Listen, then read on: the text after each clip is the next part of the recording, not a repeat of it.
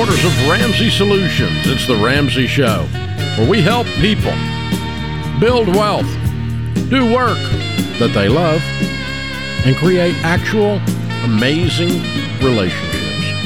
I'm Dave Ramsey, your host. Our phone number here is 888-825-5225. That's 888-825-5225.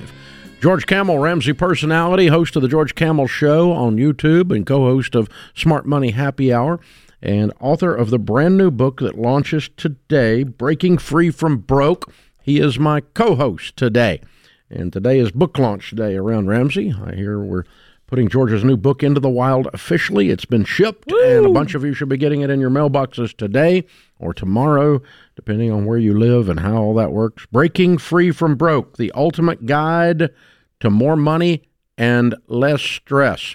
The pre-sales on this were excellent. Thank you guys for participating with us on that. And for those of you that haven't gotten the book, well, this would be a great week to go ahead and get it. Breaking Free from Broke. And George, this has been quite a project. You guys have done the research that went into this book and the new things that we did with the audio book. There's a lot of things that we did here that we've never done before. I like to do things the hard way, apparently, Dave, and it's always worth it in the end, but it can be a grind to get there, and this one review sums it up, which is so beautiful.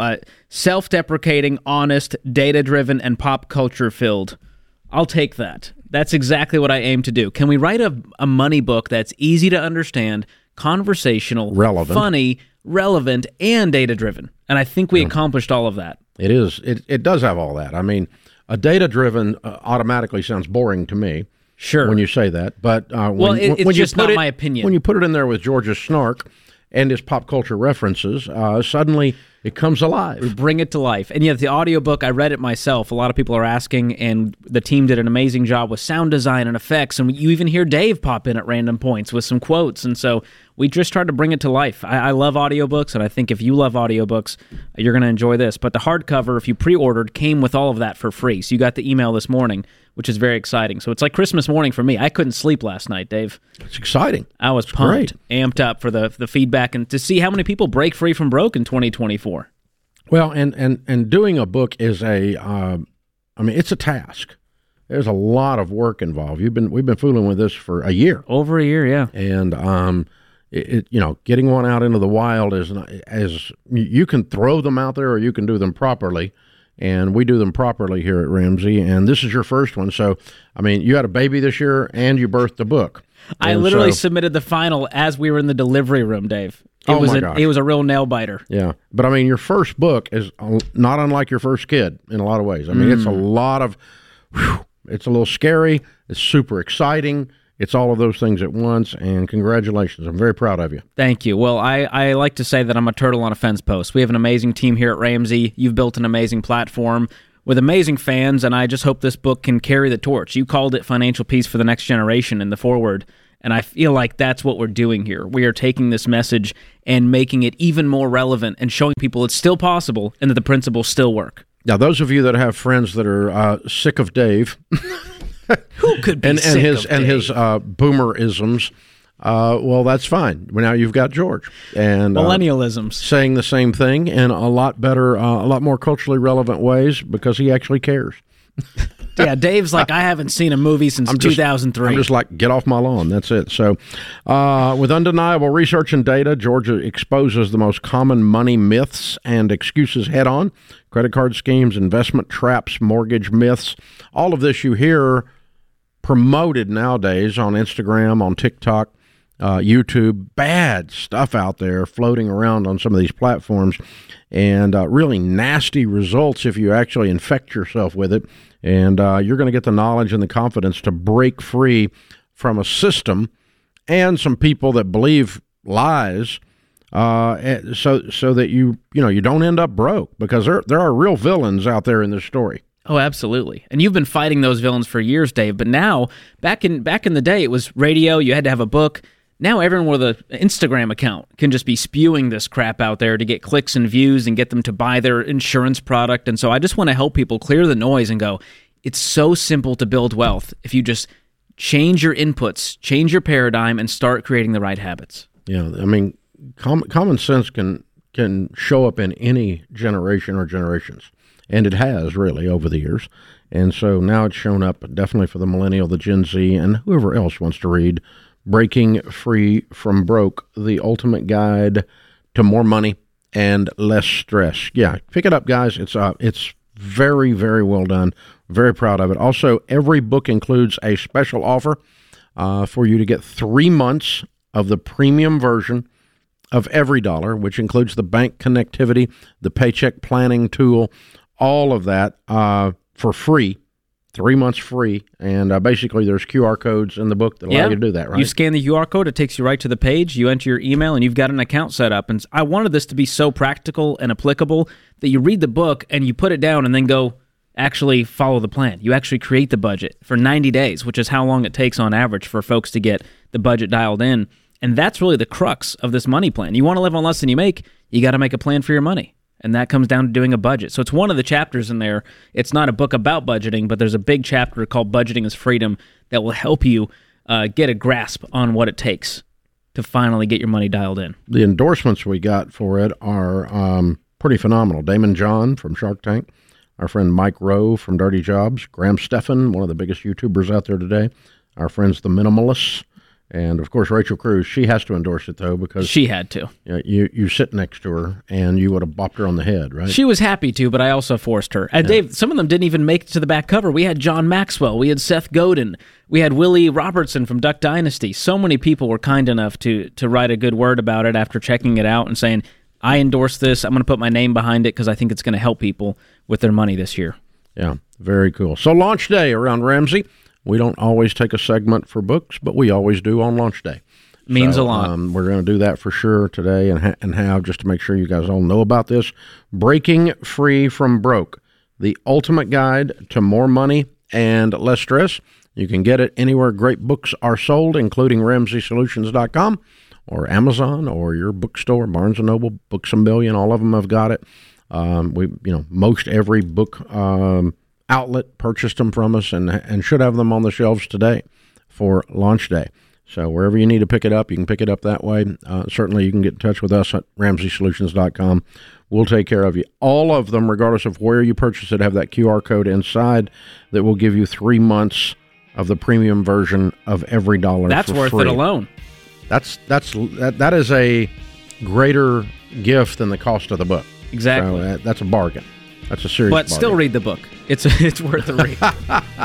Yeah. Breaking Free from Broke, the ultimate guide to more money and less stress. George Kamel's brand new book out today. This is The Ramsey Show.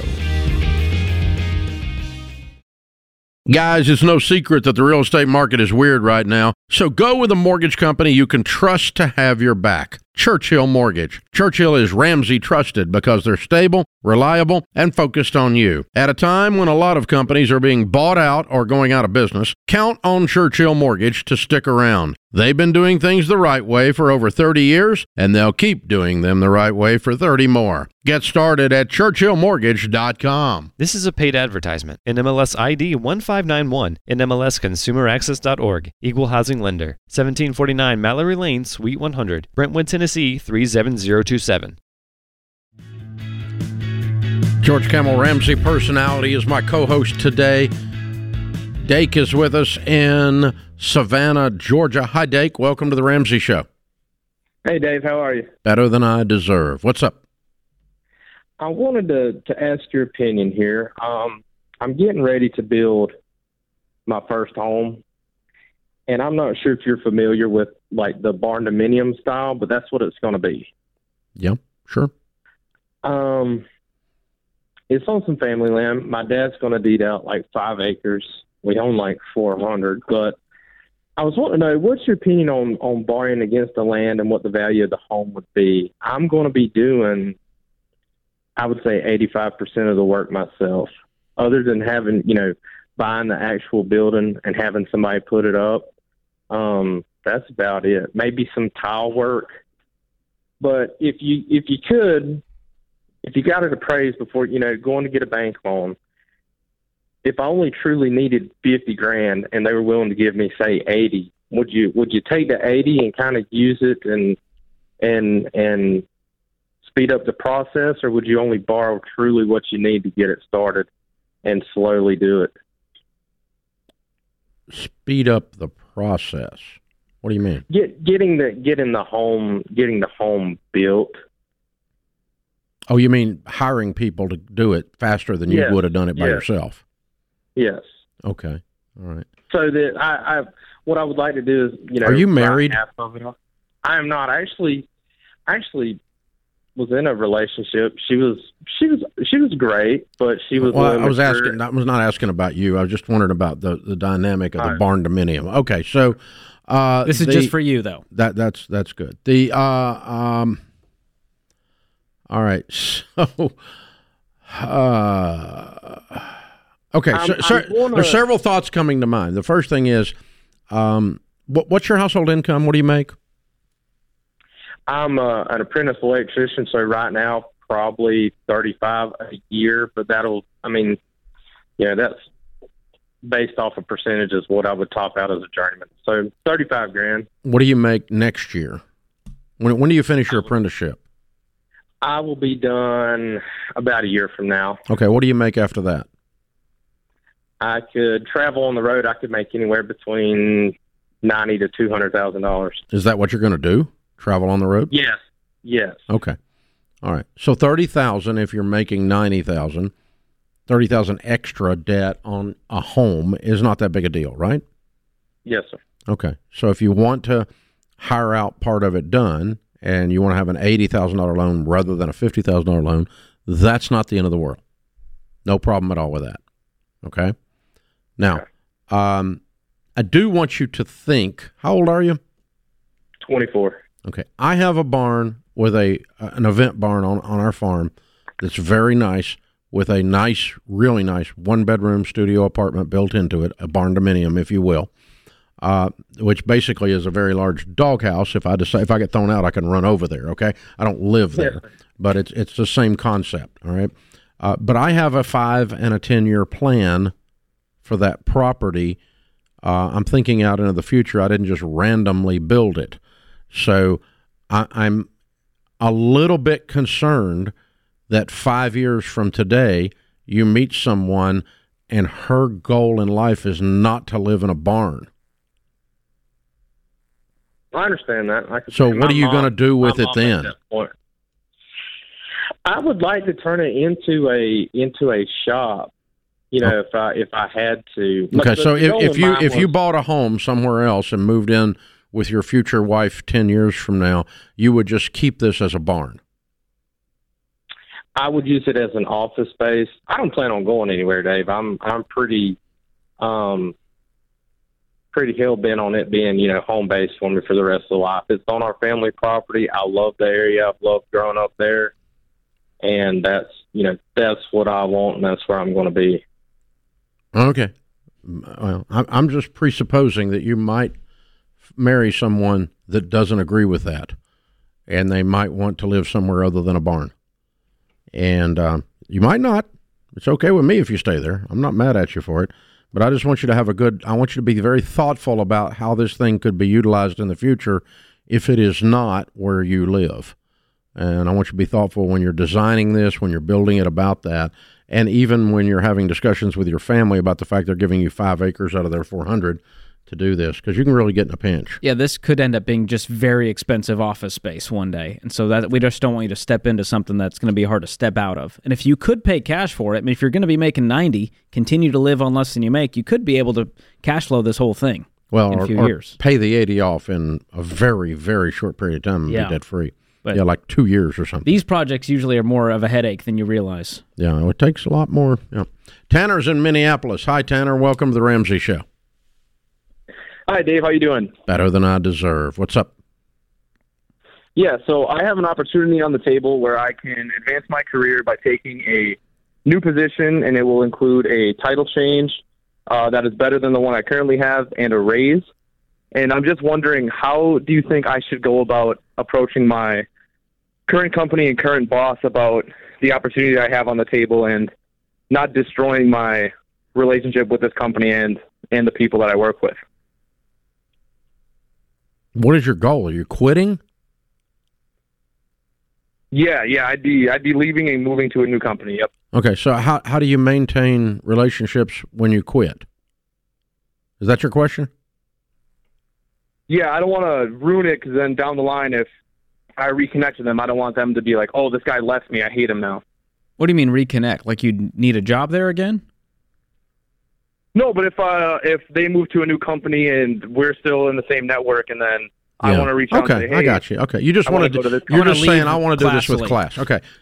Number one, you can't control someone else's response. All you can do is have your side of the equation with class. Okay. So, I mean, if they're short-sighted and angry or whatever, then they're just going to be that. You can't keep them from being that. But when someone leaves Ramsey, if they come in and go, "Gosh, our time here was incredible. We loved being here. We're going to miss all you guys. I hate leaving. It's one of the best places I've ever been. But here's my 2-week notice because I got a $50,000 raise and a title change, and I got to go that way. But man, it's been awesome working with you guys." I mean, then we don't get mad. We'll high five you. We don't shun you in the future if you do that. If you come in and give us a double-fisted middle finger and go, "I'm out of here in an hour," and then you go trash the employer. You people suck, and then everywhere you go, you talk negatively about your time here. Then guess what? Then we're not going to be friends. Hello. Well, no kidding, right? But we're good friends with a lot of people that used to work here, and that's both on them and on us, right? Does that make sense? Awesome. Well, is that what you're talking about? Is that what you're talking about, Tanner? I mean, am I missing something or? No, you nailed it right on the head, I guess. Do you have this job offer? I mean, you have the contract?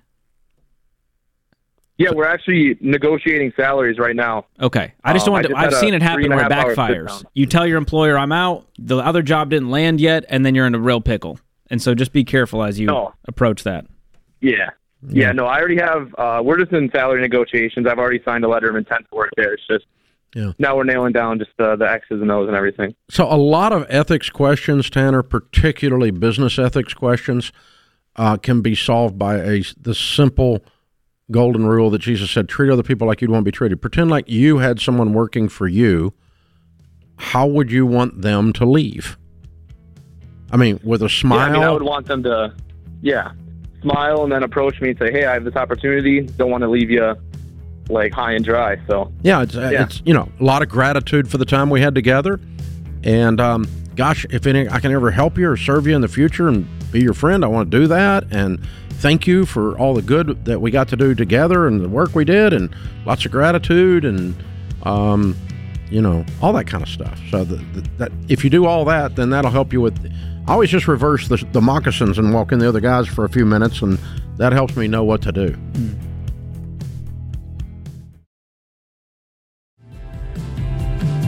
Book launch day today for George Kamel. The new book, Breaking Free from Broke, is out. It's officially in the wild. George is my co-host today, Ramsey personality, big-time YouTube star, and now hopefully best-selling author. So check it out. Love that. And Dave, you were on an episode on my YouTube channel of millionaires in cars getting coffee, and it has blown up. It's the number one video on our channel. Posted it? We posted it. You thought that was just for us? I was a little worried about that. It was to start with. I was worried that I was riding in a Tesla, but that was the best part. We talked about how you've been skydiving, you've done some risky things, and yet you were most freaked out about just riding around. I was afraid I was going to burn up. I mean, those things catch on fire. I need to get you a shirt that says, "I survived George's Tesla." I survived a Tesla That was fun. ride. Yeah, but you took us very kindly over to your barn. That was fun. And you gave us a little tour, and you made me some coffee, and we had a great chat about building wealth and how you're spending your money this year. And so if you want to go check it out, it's on my YouTube channel. I had to get the coffee maker working, but that was the toughest part. Fancy coffee makers are hard to run, man. Back in my day, you just had the old bun glass coffee, pot. The Mr. Coffee. The Mr. Coffee. There we go. Simpler times. Yeah. All right, Keisha is with us in Atlanta. Hi, Keisha. Welcome to the Ramsey Show. Hey, Dave. How are you? Better than I deserve. What's up? So, my husband and I got married about 4 months ago. Congratulations. And, thank you. We're both very excited about it. So, we've begun the process of combining money, but I think we've semi-combined it. And we have some money things about to happen, and I just have questions on how to move forward as far as money is concerned. Like what? What's your question?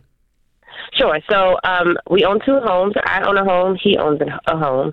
And he has a tenant currently, but his home needs some work. More money than we can afford to put into the home to get what market value calls for it. So he's made the decision to go ahead and sell the home. I make probably 80 to 90 a year, and he's making about 60, 65 a year. I also have a seasonal business that brings in some income. And so my income, my seasonal business, his equity, his income, do we throw it all into the same pot, or do I keep my business separate? How does that work? Okay. The couples that we see that have the best quality marriage and the highest probability of building wealth combine everything. There's no yours and mine at all. It's all we. You become French. We. Got it. Okay. Got it. So it's we now own 2 houses. One he used to live in and one I used to live in.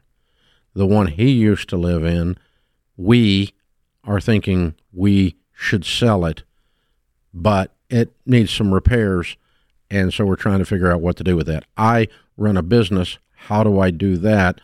How do I combine the income from that business into our new household? You hear my pronouns changing? Yeah. There's no more yours and mine. It's all we and our. Yeah. So we've created a joint account. We have a joint account that we just opened. But we also have our separate accounts that our income gets put into. No reason. They should all go in the same account.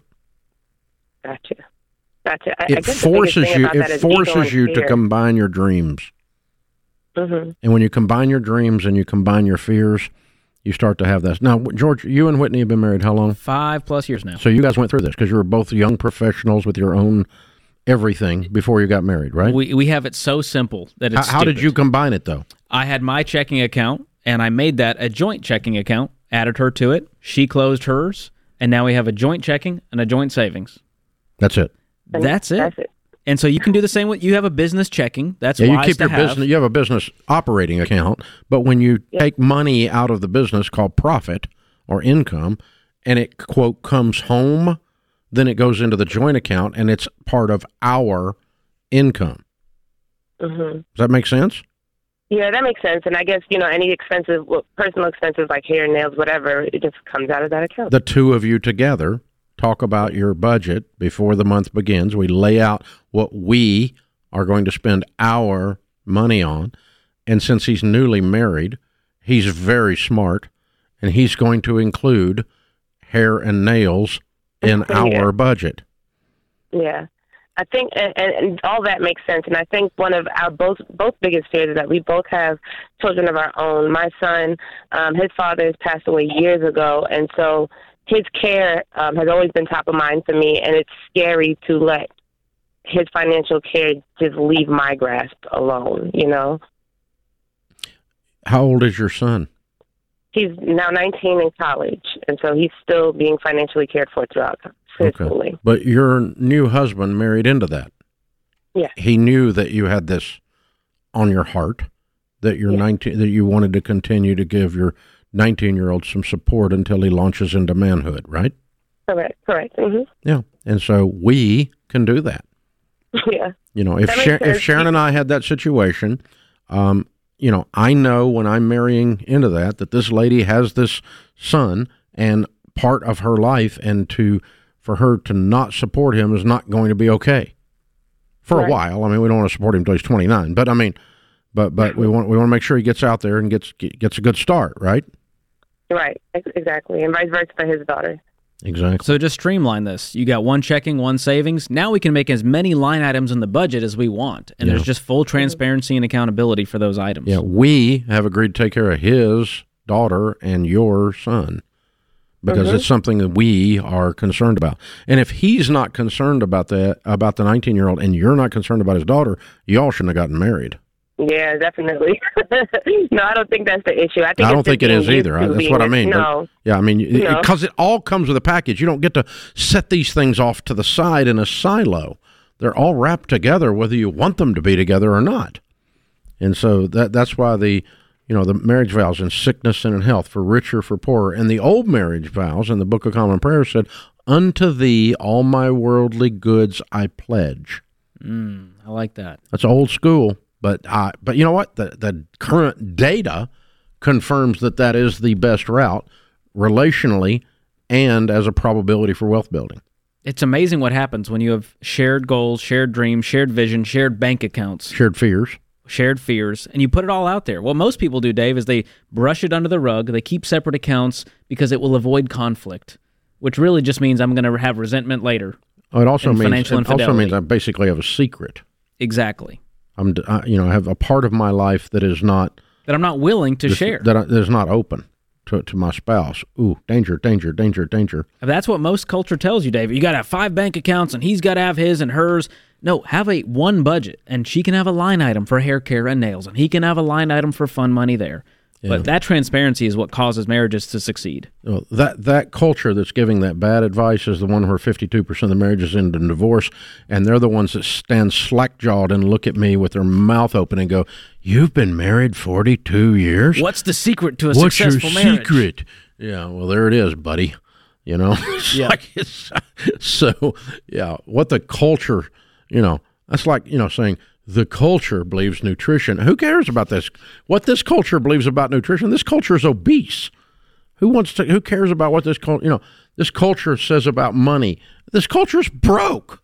Why are we want to be to normal? Nobody wants to be normal. That's a great question, Keisha. Thank you for calling in with that and your sweet spirit on the way you're approaching it. I want to give Keisha a gift. Can we give her Financial Peace University and our Every Dollar budgeting app to help them get on this plan together? I think we can. We did it. That's a late wedding gift. I like that. There we go. We didn't get invited to the wedding, but you'll get a gift anyways, Keisha. So hang on the line. Austin will pick up. We'll gift you Financial Peace University. Watch all 9 lessons with your spouse and work on that budget together. Georgia, if she had only known, she would have invited you. I'm sure. I've gotten invited before. It's very kind, but I go, I'm not traveling to Boise. Sorry. Maybe next time. This is The Ramsey Show. If current times have shown us anything, it's that the least expected events can and will happen, and we have to deal with it. That's why everyone who has a family counting on them needs term life insurance. For over 25 years, the only insurance company I've recommended is Zander Insurance. Not only because they search all of the top term life plans to find you the best rates, but over the years, they have constantly changed and updated their systems to make the whole process simpler and easier to get the protection needed. You can now apply with a completely touchless experience, with everything being done either over the phone or the internet. They also have plans with super competitive rates that don't require an exam, allowing you to skip a step and get the coverage you need faster. Go to Zander.com or call 800-356-4282.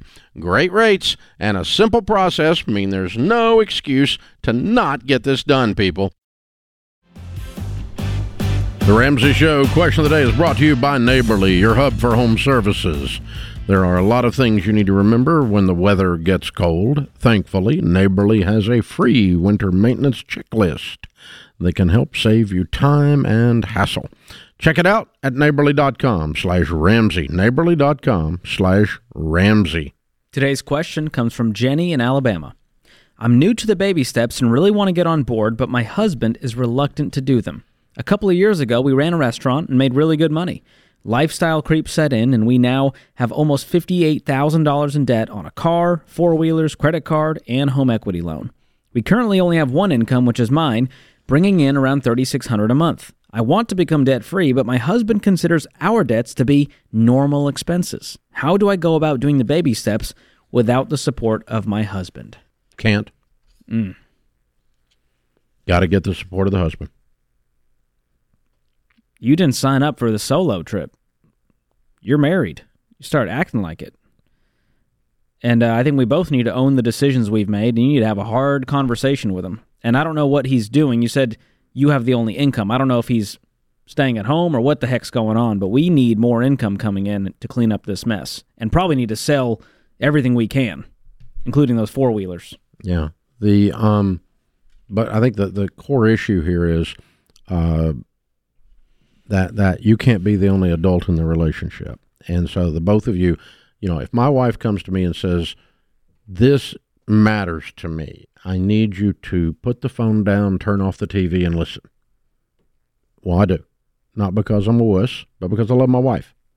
And if something really matters to her, even if I don't get it, I'm gonna listen to her and think about what it is she's saying and give her a hearing on that. And so basically, it's not the baby steps that matter. It's the two of you deciding to plan to have a future and not be in denial about your situation. And so it's not about Ramsey or about every dollar or about baby steps. It's about, we need to do something different because where we are sucks. And we need to be in a different situation. I think you two need to have that discussion.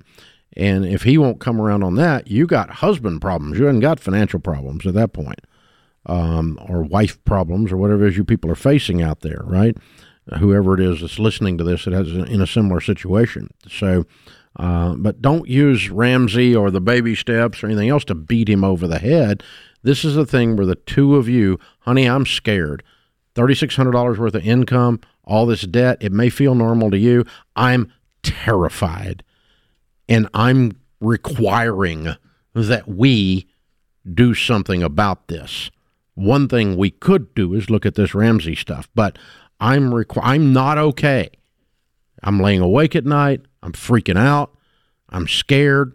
You should be. You got $3,600 a month in income and all these bills going out.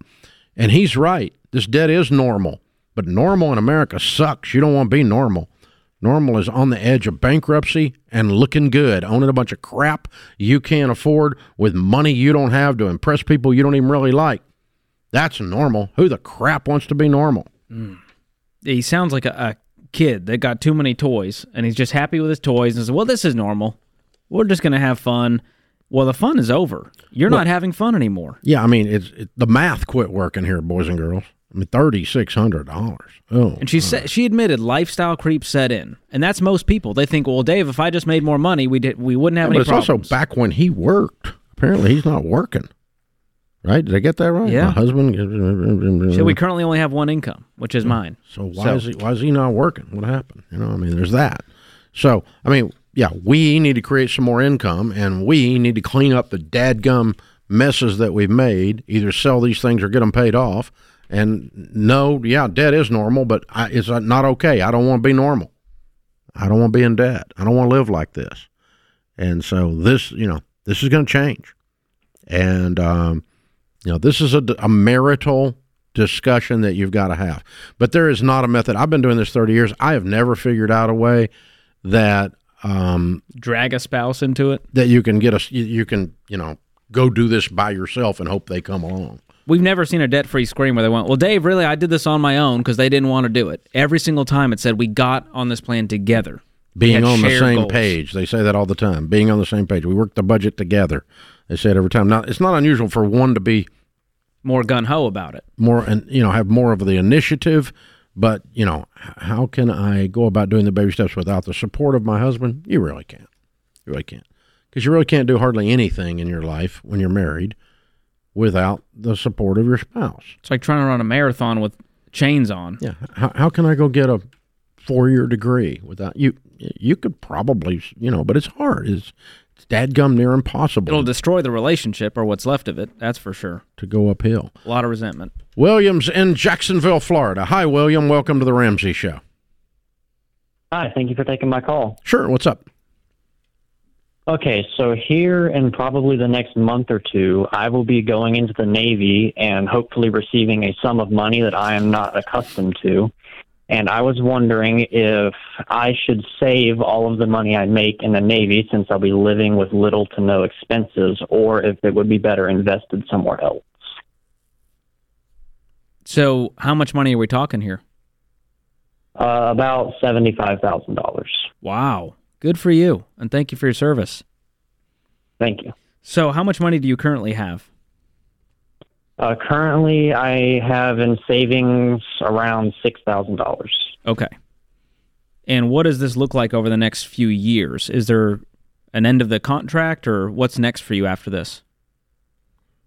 Well, it is a career that the Navy can carry me through until retirement, but I can also leave the Navy and make a lot of money working other places for what I'm going in for. Okay. The reason I ask is because if you have a long time horizon, investing this money is wise. But if you're going to need this money in 2, 3, 4 years, it's going to be better off sitting in a high-yield savings account ready to work for you when you need it. So if you don't have any future goals like that, it could be okay to invest a portion of that. And I would label the investment, or wherever you put the money, the savings account, I would give it a name. Okay, this is my house fund. I'm saving up to pay cash for a house. Or this is my I want to be a millionaire fund. Or give it a name. Every dollar ought to have an assignment. You know what I'm saying? Because if you just kind of lay it there and it has savings on it, then that means you can use it for anything, including something stupid. Okay. So I would give it an inspirational name that causes you to stay. You know, I can't use that. That's my money for my house. I can't use that. That's my money for my whatever. And it keeps you from going and buying, something silly with it. But I think you also, let me tell you, I always think people ought to do 3 things with money, and at different stages of life would be how you weight the 3 things. But you should be generous with some of the money. You should invest some of the money, and you should enjoy some of the money. So I wouldn't put 100% in savings or investments. I would after generosity and enjoyment, I might put the bulk of it in investments. That you might weight it very heavily towards that, but pull some money out for enjoyment. You're in the Navy. You're going to be working really hard, and you're going to be doing some wild, wonderful things out there. And so get some have some enjoyment. The problem is most people, that's their only thing. All they do is just burn it. Spend 100% on spending. Yeah. So, and a lot of your buddies are going to be doing your new friends are going to be doing some really stupid things with money.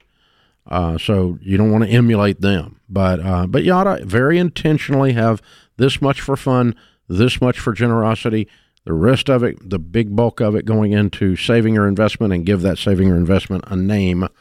And that keeps your hands off of it, keeps you from being tempted to buy something silly. It helps you avoid paralysis analysis, too, when you have you've kind of divvied it out already. Yeah. Pre-decided what you're going to do with money. Yeah, which is really good, which means they're really wise to ask this question the way you did before the money starts coming in, because this is your first big paycheck that you're going to ever have. Way to go, William. Woo. Keep it up, man. This is The Ramsey Show. Live from the headquarters of Ramsey Solutions, it's The Ramsey Show, where we help people build wealth, do work that they love, and create actual amazing relationships. Our phone number is 888-825-5225. It's book launch day around here. We are launching George Kamel's brand new book, Breaking Free from Broke. It hits the streets literally today. And the shelves, I should say, not the streets. We're not going to throw it in the street. We're going to throw it on the shelves. That could be a strategy. But you never know. You never know. Drop it out of an airplane on somebody's head. There you go. But there you go. Breaking Free from Broke. The ultimate guide to more money and less stress. Great new book. Breaking down the villains that are out there trying to take your money. Well documented. Great data and great snark. You don't want to miss it at RamseySolutions.com. You need the combo so it doesn't get too boring. There we go. Chris is with us. Chris is in Spokane, Washington. Hey, Chris, welcome to The Ramsey Show.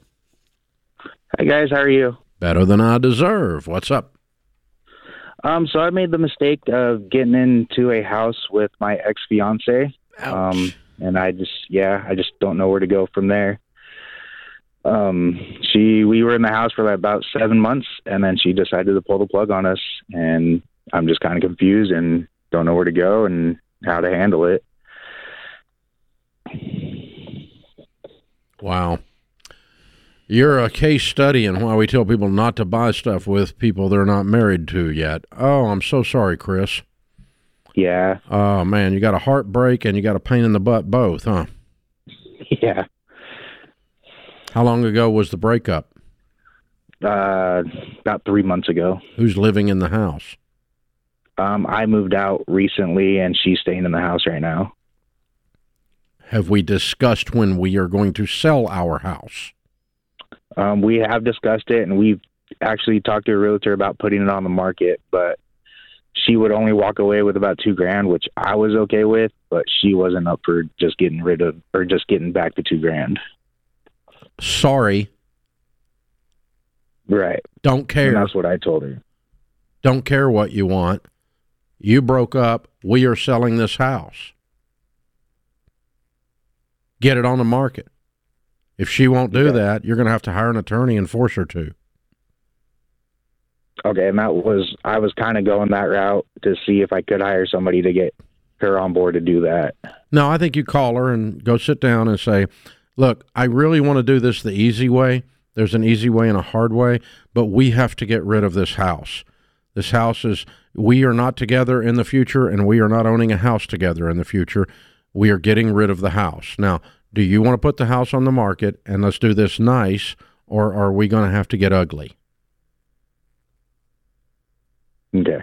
I'll sit down in person with her, have a very calm conversation. Don't bring up all the past. Don't bring up all your heartache and your broken everything. It's a simple conversation about we are selling the house that we own together because we aren't together anymore, and we are doing that now.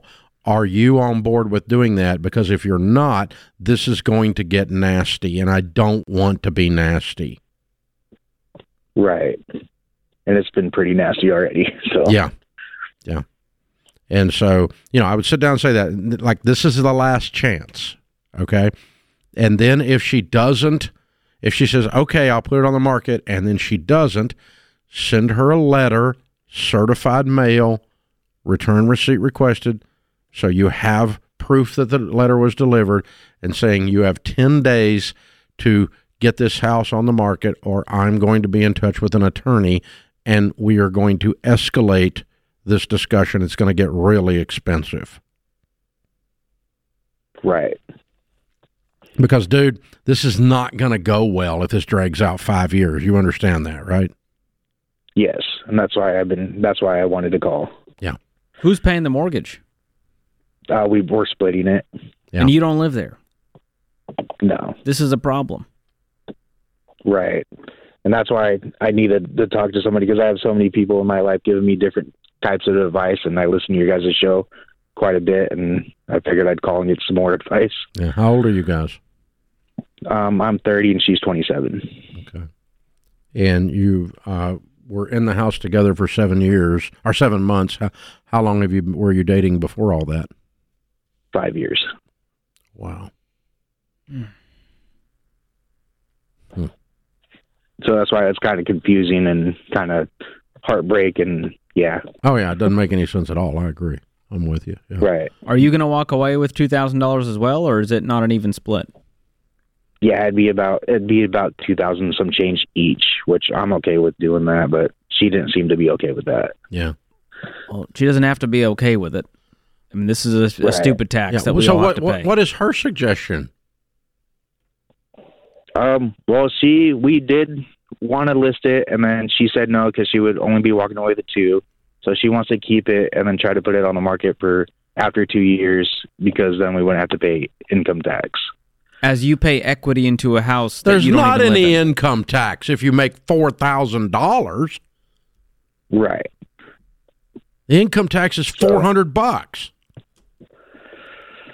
Yeah, that's what's going through her head. So See, that's dumb. Show her how math works, and maybe that will help speed this up. Oh, God. Because we're not going to ride this out for 2 years as you continue to pay a mortgage and build equity. Yeah, maybe.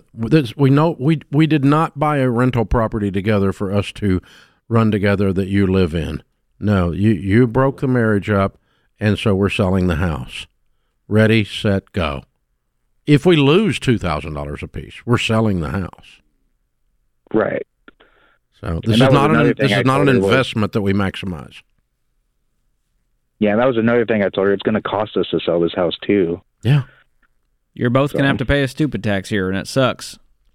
Yeah, this is wow. I'm sorry, Chris. Sorry you're facing this. But yeah, you need to, you being passive in this situation instead of proactive is not going to work. So I would sit down. I've had a lot of good things happen in conflict scenarios when I can sit down in person with someone. It changes the tone. Keep your voice real low and calm and just say, this is not going to work. We've got to get out of this. You broke my heart. I can't stay in this with you. We're not going to own this house together.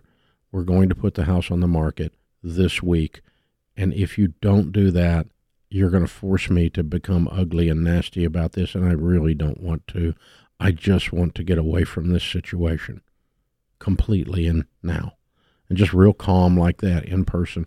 Hopefully you can talk some sense into her that way without trying to do this. But really, I really don't bring up all the old stuff. All we're dealing with is a single issue. Get the house sold.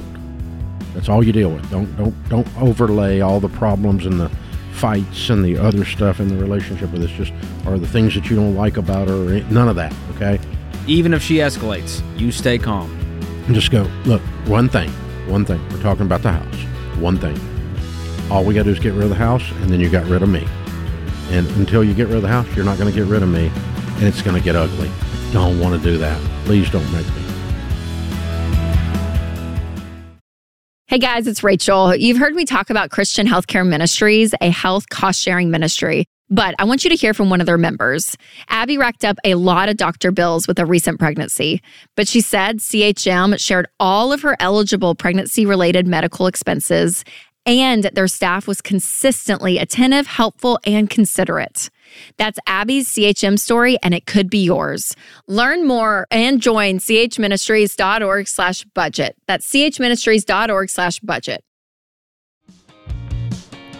George Kamel, Ramsey Personality, is my co-host today. Thank you for joining us, America. We're so glad you are here. Please share this show, subscribe to the show, follow the show, like the show, leave the show a 5-star review. When you do all of those things, it really helps us with our ratings, our rankings, and causes other people to find out the show is here. And we appreciate you. A whole bunch of you have obviously been doing that. We had number 1 on the Apple Podcast last month, and that was our first time to hit that ranking. And we can attribute that largely to you guys sharing the show, following the show, subscribing to the show, and leaving nice 5-star reviews. Thank you. Thank you. Thank you. Tom is in New York. Hi, Tom. Welcome to the Ramsey Show. Hi, Dave. Thank you so much for having me on today. Sure. What's up? So I'm currently a college student. I just graduated with my undergraduate degree, and I'm now working towards an MBA. And I'll graduate here in about a year from now, so in this upcoming December. And I was just wondering, if I should continue to, rent in this area or move back home with my parents who live in New Jersey.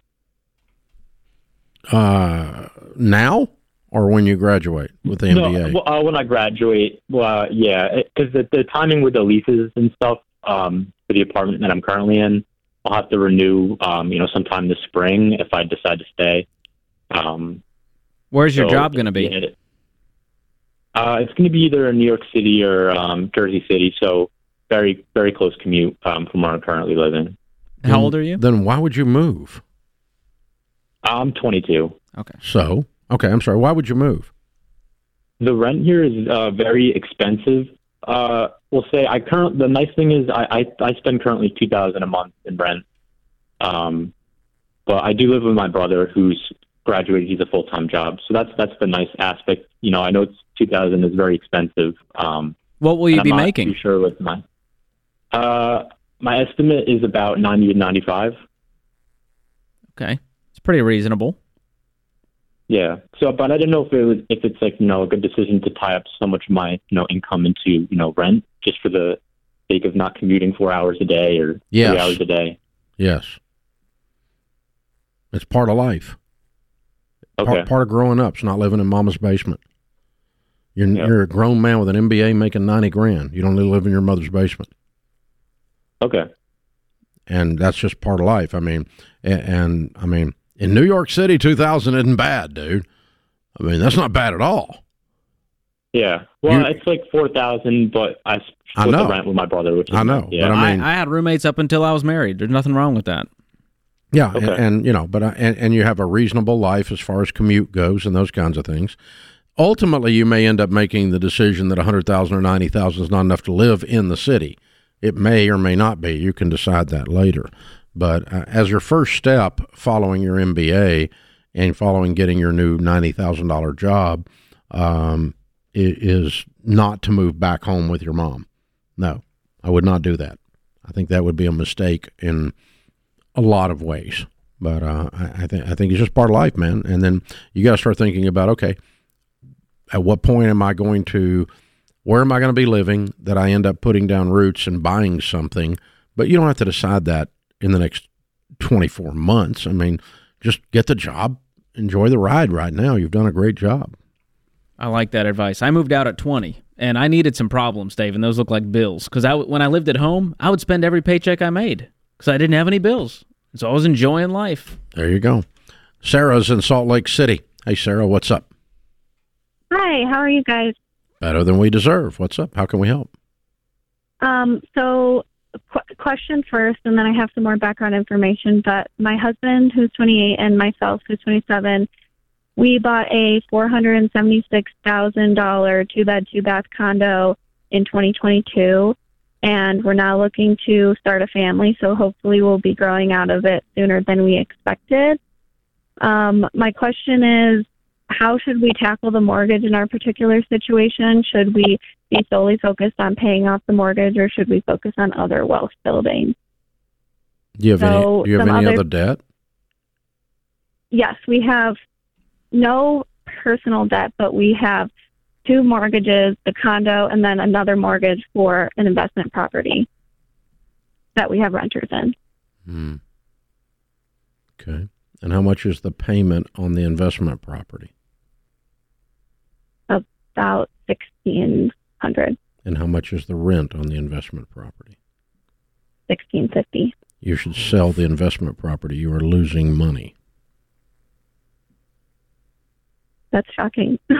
Why is it shocking? A $50 cash flow is not a cash flow on a rental property. You should know that. Well, yeah, and I understand that, but it's more of a... You're losing money. Why would you have an investment that loses money? Because in the future it will hopefully make us money. Okay. The people that do that on real estate are the people that go broke doing real estate. So okay. You have created a destabilizing, high risk situation in your life with that investment property. I own several $100 million worth of real estate. I love real estate. I have a degree in real estate. I've been doing real estate since 1978. I went broke in the real estate business in the 80s. I've done it all on real estate, Sarah. I'm a huge fan of real estate, but you've been sold a lie that the future gains in value are worth the risk that you all are taking and how much this is upsetting your current budget situation. Because this house is costing you probably $5,000 or $6,000 a year out of pocket minimum. By the time in cash flow.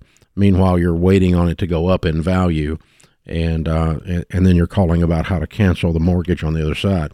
The way to cancel the mortgage on the other side is to get rid of your negative cash flowing rental property, because by the time you have vacancy, legal expenses, and repairs, you're losing your butt on that rental property. One emergency away.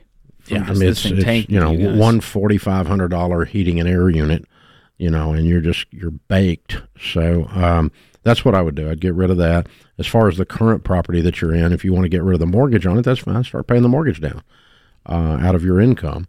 And then when you are ready to sell it, to move to a different property because your family situation changes, then I would sell it. But right today, you don't have to worry about that because it's just in the future we're going to have a family. And I Googled it, Dave. Babies can live in condos, turns out. So you'll be okay in the You mean Google said that? Google said it. It told me. Then if Google said it, then. You don't need a whole lot of room to just put a crib in there, a little bassinet. The baby will be okay. It won't know the difference for the first 5 years of its life. Says the father of a 4-month-old. There you go. I speak from experience now, Dave, as a new dad. Yes, you do. They don't take up much room. They're so fairly tiny. small. Yeah. My dogs take up more room than they do. Your dogs take up a lot Sprawling of room. on They the take up emotional bandwidth, too. But yeah. Living in my rent-free, Dave. And very expensive to boot. Yeah, Sarah, all real estate is not good. Only real estate that is paid for and is not causing you problems financially is good. And your property is not a good property. You're in a bad situation with it. I can't stress that enough. I know that's bursting your bubble that you read somewhere that caused you guys to do this horrible deal, but that's what I'm here for. I'm not a dream killer. I'm a nightmare preventer. Ooh, I like that. There's a difference. There's a difference. I don't believe in killing people's dreams, but if I can kill your nightmare, I will. Mm. And I've owned that piece of property that she owns, just like that, and it is, you're playing Russian roulette with your checkbook. I bet during this show we'll take a call from someone on the other side who's been there, who said, Dave, I have to get rid of this property. We're underwater on this thing. We had an emergency, and so we just don't want that for you. Yeah. Everything was fine, and we got laid off. Until it didn't work out on paper. This is The Ramsey Show.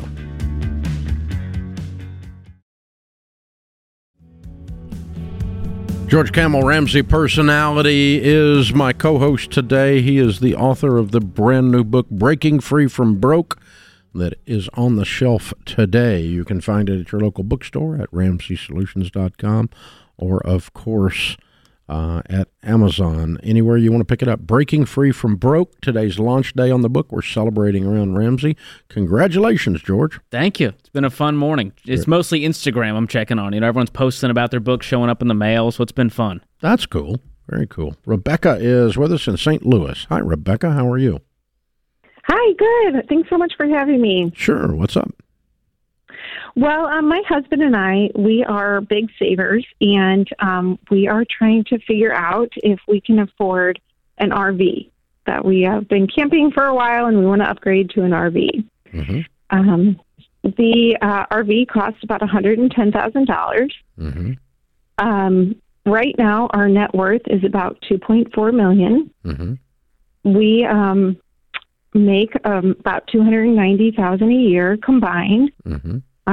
We are currently on baby step 7. Mm-hmm. We have about $125,000 left on our mortgage, and we do have some rental properties, which is what is twisting us up. We owe about $450,000 on spread across 5 or 6 different rental properties that are currently cash flowing. Mm-hmm. So we're trying to decide if we should pay off our house or the rentals, or if we can go ahead and get the RV. Okay. And you have $110,000 in cash? We do. Okay. How much do you have in cash? About almost 200, about 175. Okay. And that would leave us enough for more than 6 months of an emergency fund. What's the balance on your personal mortgage? $125,000. Okay. All right. And I'm 40, and my husband is 41. The way we answer questions on this show is, what would I do if I were in your shoes? Okay. You obviously have done very well with money. Congratulations. You're obviously smart people. You make a lot of money. Dumb people don't make $300,000 most of the time anyway. Okay. Okay. So congratulations. Well done. Well done. So I think the way Sharon and the way Sharon and I would lay this out at our house is, we would say, okay, there are 3 things we want to accomplish. We want to buy an RV. We want to pay off our mortgage. And we want to pay off the rentals. Right. What does it take to pay off the rentals? About $450,000. And what are they worth? They're worth about $1.2 million. Okay. All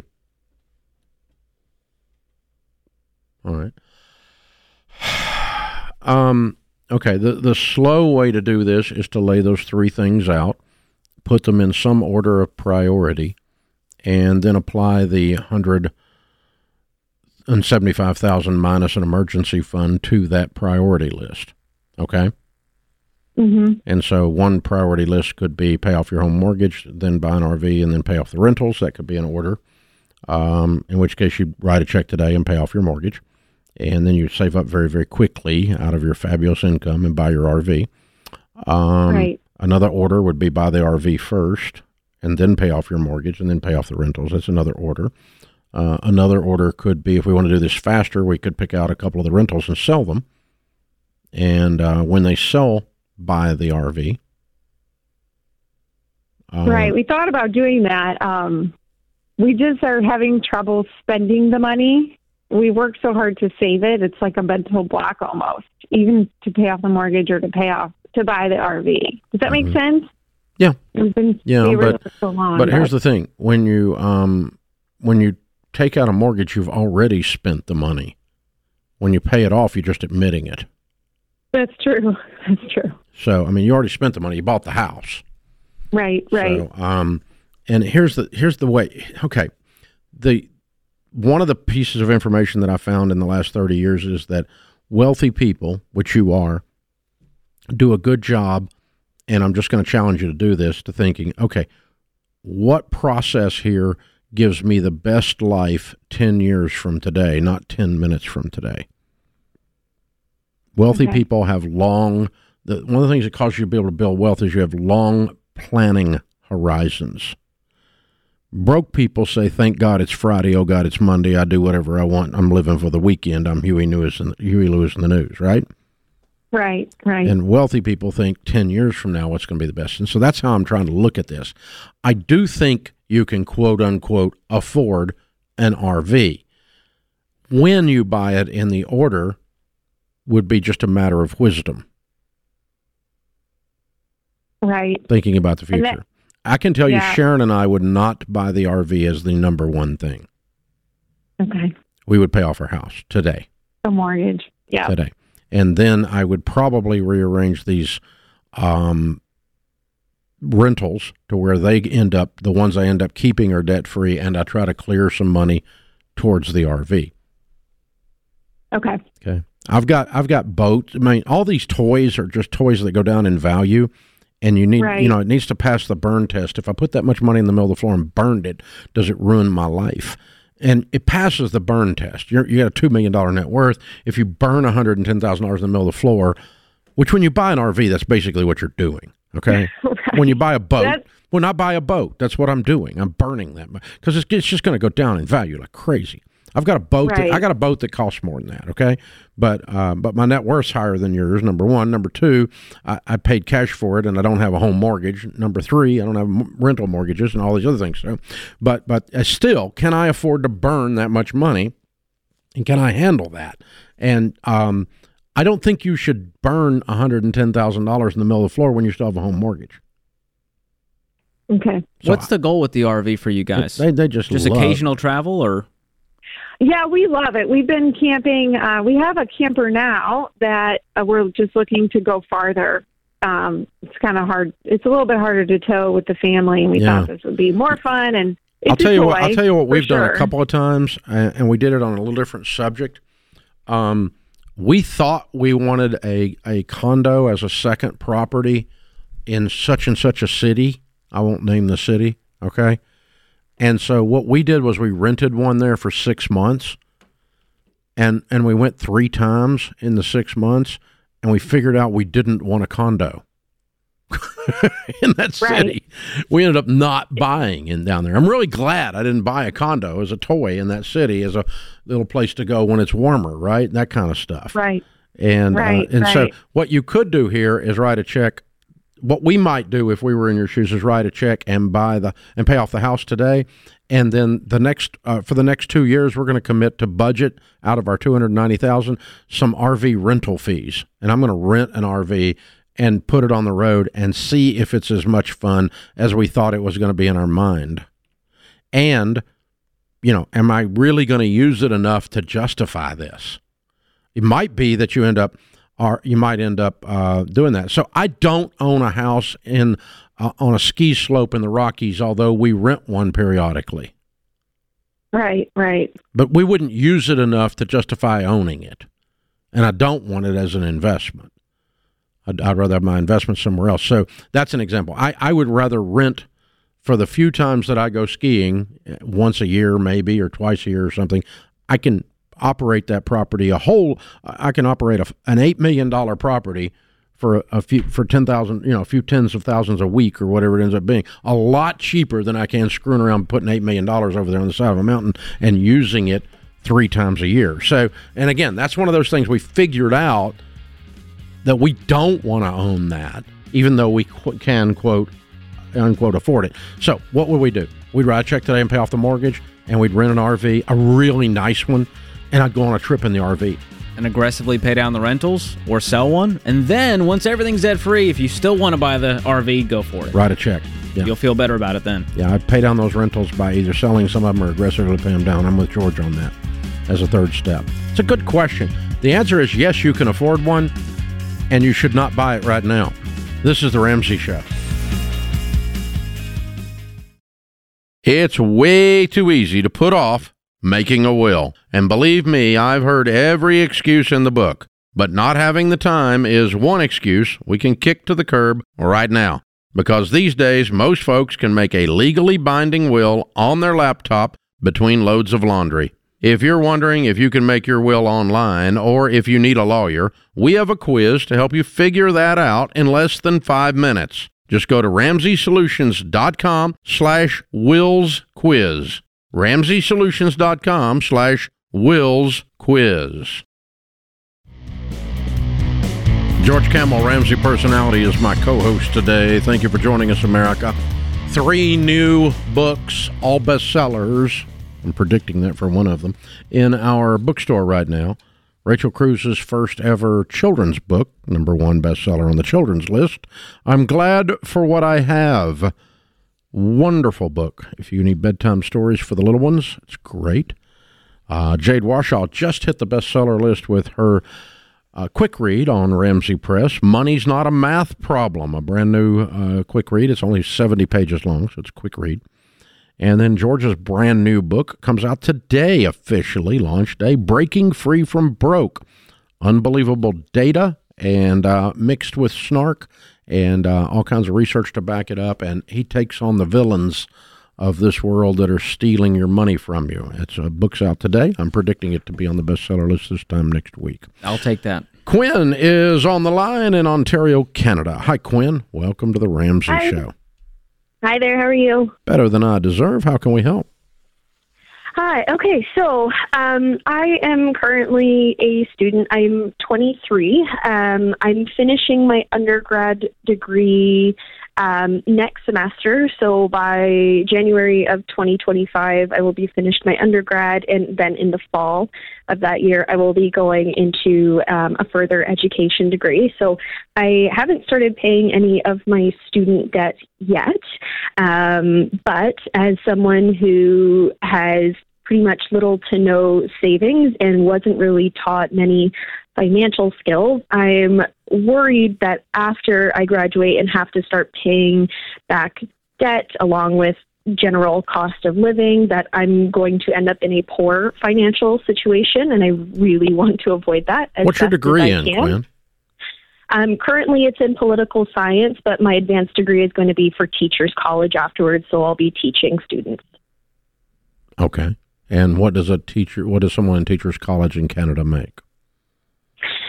So after you graduate and you're in your field, starting is around 45 to 50,000 a year, and it gradually increases. You do get pretty good benefits if you're working in a public school, just because you fall under the public sector, which is pretty well covered by the government. Yeah, that's wonderful, but the pay doesn't sound exciting.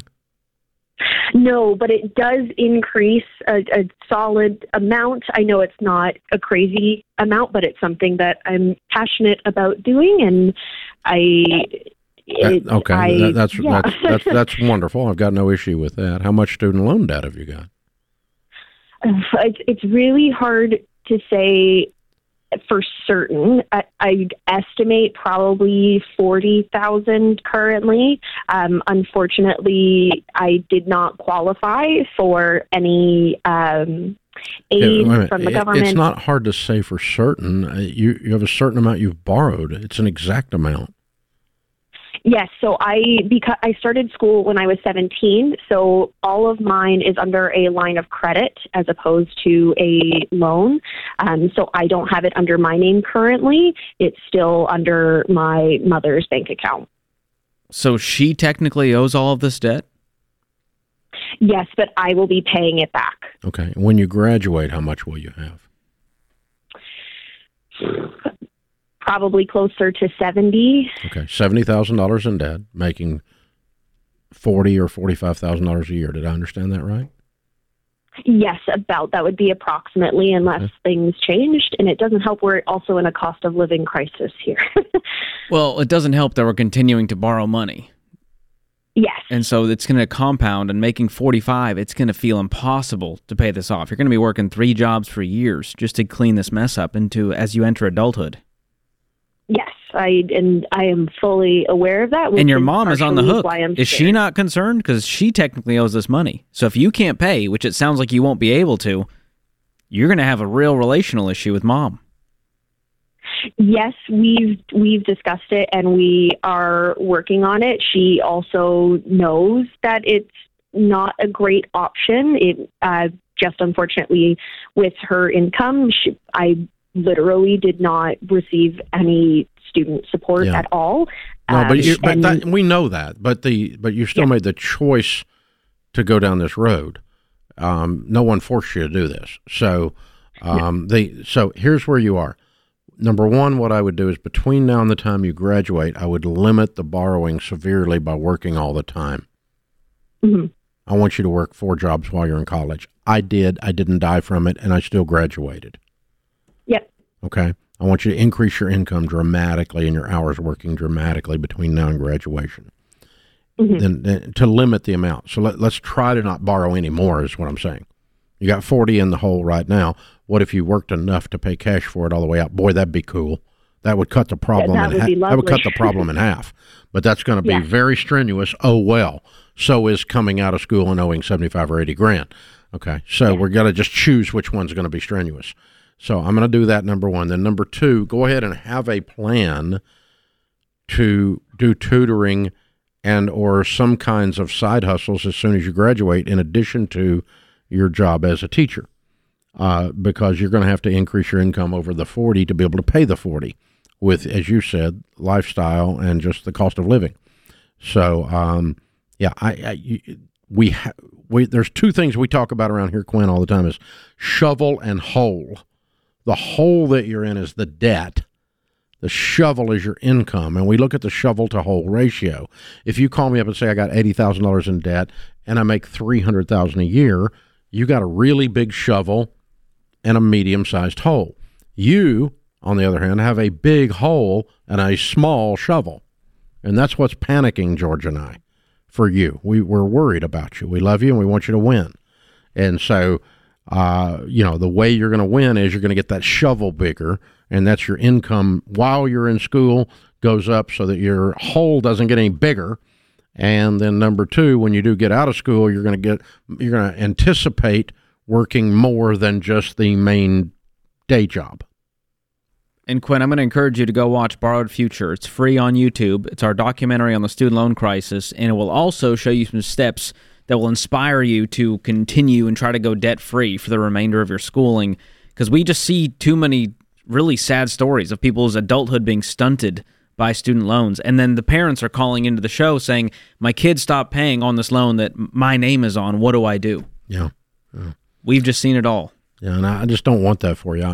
You're worried about this, and I don't want you to stay in the state of worry. I want you to shift that fear energy that you've got towards action to do something about it.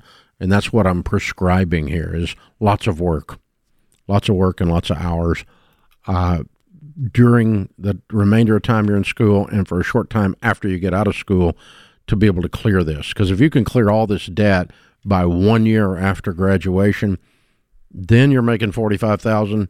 It's a lot more tenable than just, I don't know how I'm going to get this paid because this math doesn't work. That's not a And plan. we've seen the stats, Dave. People who work part-time while in college, 15 to 20 hours a week, have a higher GPA than those who don't. Yep. Because you need this thing called discipline and a schedule. You're not fooling around. You're getting your schoolwork done. You're going to work. Yeah, and the problem with these situations that people face is when you're a student in her situation, if you're in that situation right now, you're facing what she's facing, which is pay me now or pay me later. You're either going to pay me later with interest and a lot more worry and a bigger problem later, or you're going to go ahead and figure out a way now to avoid that debt, and it's pay me now. And that's coming up with an uncomfortable lifestyle while you're a student. Oh, well. That's choosing your hard right there. Yeah, it's going to be hard either way. The goal here is not college experience. The goal here is college degree and knowledge. Couldn't give a crap less about your experience, honestly. For your What sake. an expensive way to have an experience. Just go to Europe, guys, if you're going to blow $40,000 a year. If you're going to play beer pong, just go play beer pong. It's a lot cheaper. You can do it for basically free. Yeah. That's not what she's doing, but those of you that are out there not willing to pay a price to win. And, that's, wow, ouch. This is The Ramsey Show. Live from the headquarters of Ramsey Solutions, it's The Ramsey Show, where we help people build wealth, do work that they love, and create actual amazing relationships. I'm Dave Ramsey, your host. The phone number is 888-825-5225. George Camel, Ramsey personality, YouTube sensation, is my co-host. It is book launch day for us around here at Ramsey. George has a brand new book out called Breaking Free from Broke. It is available anywhere great books are sold, including RamseySolutions.com. Megan is with us. Megan is in Indianapolis. Hi, Megan. Welcome to The Ramsey Show. Hi, Dave. How are you? Great. How can we help? I'm calling because I have just put myself in a terrible financial situation, and I'm just really scared and stressed about my finances, and I don't really know where to start or how to go about tackling all of my debt. Okay. How much do you owe? So I have about $15,000 in credit cards. I have $32,000 in student loans. I have almost $9,000 in personal debt, and then I owe $6,000 on back taxes, a small medical debt of about $1,000, and then a vehicle for $14,000. Okay. What do you make? 50. Okay. How old are you? 29. Okay. And you're single? Yes. Okay. All right. Yeah, that's a pretty scary situation. I don't blame you. What are you current on? All of it or right now or what? It's all current, but the monthly payment amount on everything is the majority of my income, it feels like. And so it just feels like I'm just paying the minimum, and then, nothing's going down, and I don't have a ton of extra income to be throwing at it. So what do you do? So my family owns a wedding venue, and so I run that full time. Okay. All right. How'd you get $6,000 behind on your taxes? So because I'm technically self-employed, I should have been setting more money aside for taxes. You own the wedding venue? Yes, part owner. Okay, so you guys don't take tax. You guys don't do payroll and take taxes out.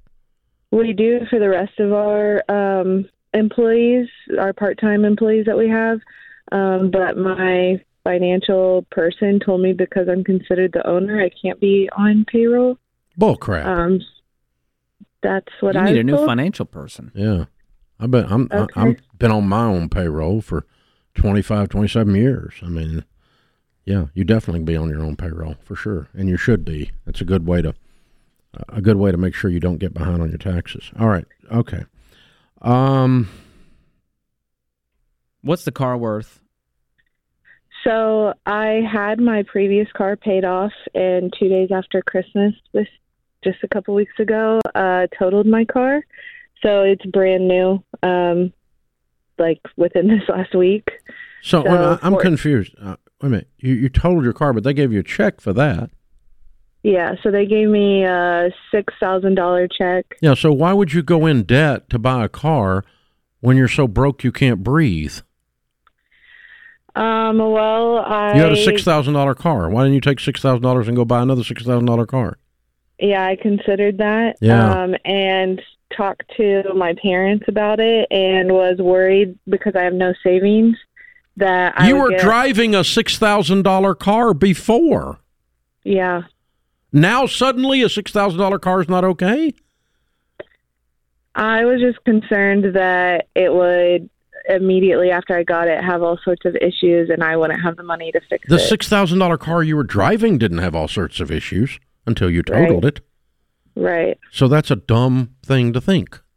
It's not true. Especially as broke as you are, Megan. Oh my gosh. Yeah. You can't keep digging a hole and then gripe about the hole. Is this car worth $20,000?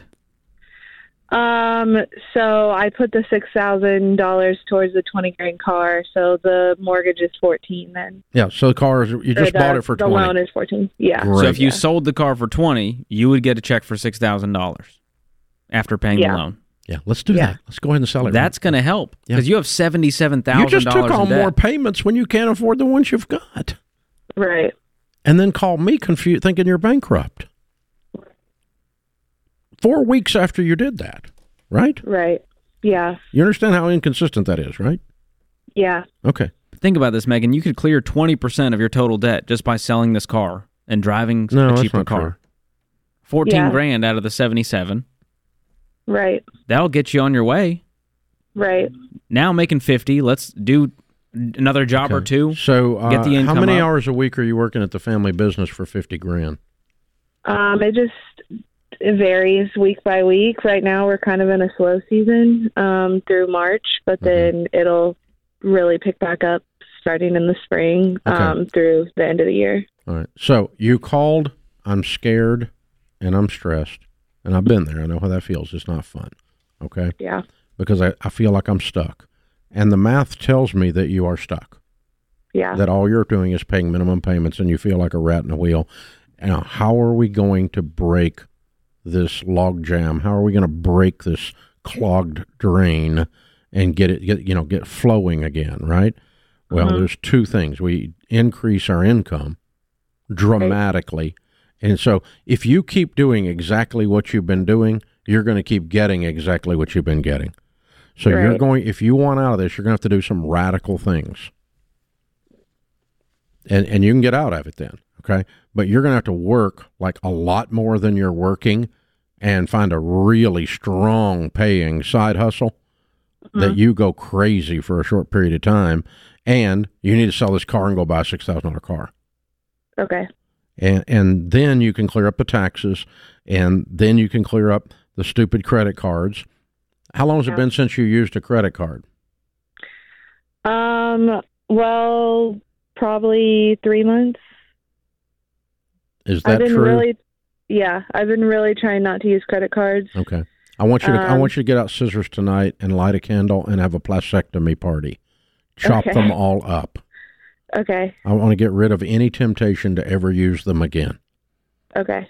Because that would be just like going and buying this car on payments. You're going backward instead of forward. Right. We can't use them anymore. They have to go away. And then we're going to put you into Financial Peace University because I've been scared and I know what it's like. But let me just tell you, if you just keep coasting the way you've been coasting and taking these paths of least resistance, like this ridiculous car story, and it's ridiculous, Megan. If you keep doing that, you're going to bankrupt yourself. You've got to turn this in another direction, and that's really go crazy, increase your income, chop up the credit cards, and get this car sold and get you a $6,000 car. And unless your parents are going to pay for things, they don't get a vote anymore because their vote was stupid. And you really got to get this geared up. Hang on. We're going to get you signed up for Financial Peace University and help you with this. Knowing your purpose is the key to escape your meaningless 9-to-5 job, increasing your income, and finding work you actually love. That's why I created the Get Clear Career Assessment. You'll discover your top talents, passions, and mission, and then job opportunities that you'll be a great fit for. You'll get clear on what you were born to do. The truth is, nothing's going to change until you take action. Order your Get Clear Career Assessment at RamseySolutions.com/getclear. George Kamel, Ramsey Personality, is my co-host today. Thank you for joining us. Open phones at 888-825-5225. Couple of lessons from today's show so far. They were both object lessons for things we have taught many times here before, but we'll just reiterate them. First, never buy something like a house with someone you're not married to, like your fiance. Earlier caller, fiance broke up with him, now doesn't want to sell the house that they own together. He's going to end up in a lawsuit to force the sale of the house, the disillusionment of a general partnership, which is what they have, that has no partnership documents, because they lived together for 5 years, got engaged, and then bought a house prior to marriage. Dumb. Really dumb. And she's squatting, saying, I'm not going anywhere. If you're shacking up, don't buy a house with your roommate. That's dumb. You're going to screw up the relationship. You're going to end up in legal and financial trouble. It's dumb. Was I unclear, George? I think you added an extra syllable to that dumb. It was that intense. Stretch it out there with a little southern twang. Now, then the second thing we've learned is, and I hear this one all the time, and both of these things baffle me. That's why I'm hitting them, because they're just illogical. If you get your car totaled, it is not a reason to upgrade in car. Period.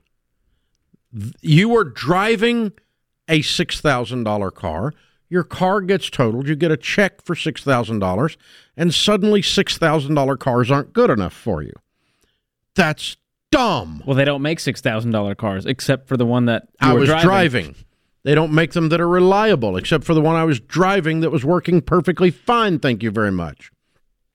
Okay? Don't use I upgraded in car because I got my car totaled. No, you upgraded in car because you wanted a better car.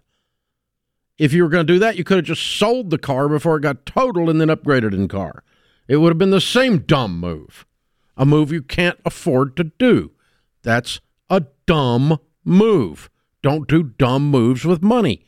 It causes you to be broke and hurt your feelings. Well, there's a third lesson, too, from another caller, Dave, which is don't get a degree and go into debt $80,000 to go make $40,000. The math ain't math in there. And too many people are doing that. They're getting degrees they hope to use. They're in school for 9 years. And you can't blame it. Debt. And listen, let me just tell you, some of you guys act like, and I hear this all the time too, it goes right with this, okay? And this one drives Mike Rowe nuts. This is Mike Rowe's favorite thing, okay? I'm going to blame the fact that I didn't do math on passion. It's my passion. Or Dave. as if I say the word passion 3 times like Beetlejuice, right? If I say passion enough, then math doesn't, then it beats down the math. It changes the math. The math bows down to the word passion. No, it doesn't. The math rises up and bonks your little passion on the head. That's what happens. And so you can't say, it's my passion, and make your math work. You have to still be an adult and pay bills. Well, you lose passion pretty quick when you can't breathe because your job doesn't pay the bills, doesn't pay the debt payments. So sometimes it's gotten to be lately when I hear someone say, I want to work in my passion, it's code for I'm about to do something really dumb. I'm about to go deeply in debt to get a degree that is freaking useless or that doesn't pay enough because it's my passion. And that's going to make it okay because it's my passion. Don't spend $250,000 getting a master's degree in sociology so you can be a caseworker for the state making $38,000. That's dumb. Don't do that. Well, it's my passion. See, passion doesn't cover that. I don't give a crap. If you want to do ministry, go make a bunch of money and do ministry at your church as a volunteer. That can scratch your little passion itch. Oh, my gosh. All of this just points back to one thing that we've lost in today's world, Dave, and that's common sense. Just think about the future for just a second, about how it's all going to play out and how it could play out. And it could help you avoid a lot of these mistakes. I mean, think out there 10 years how this move is going to come out, okay?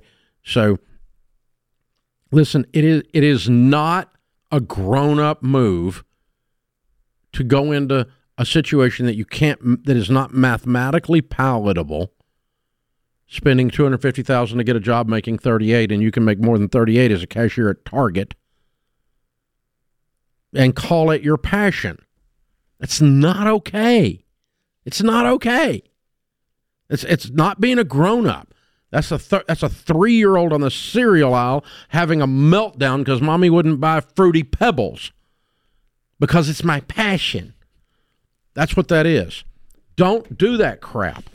It's a Fruity Pebbles meltdown. We don't need Fruity Pebbles meltdowns with adults. It really looks foolish. So you really, guys, seriously.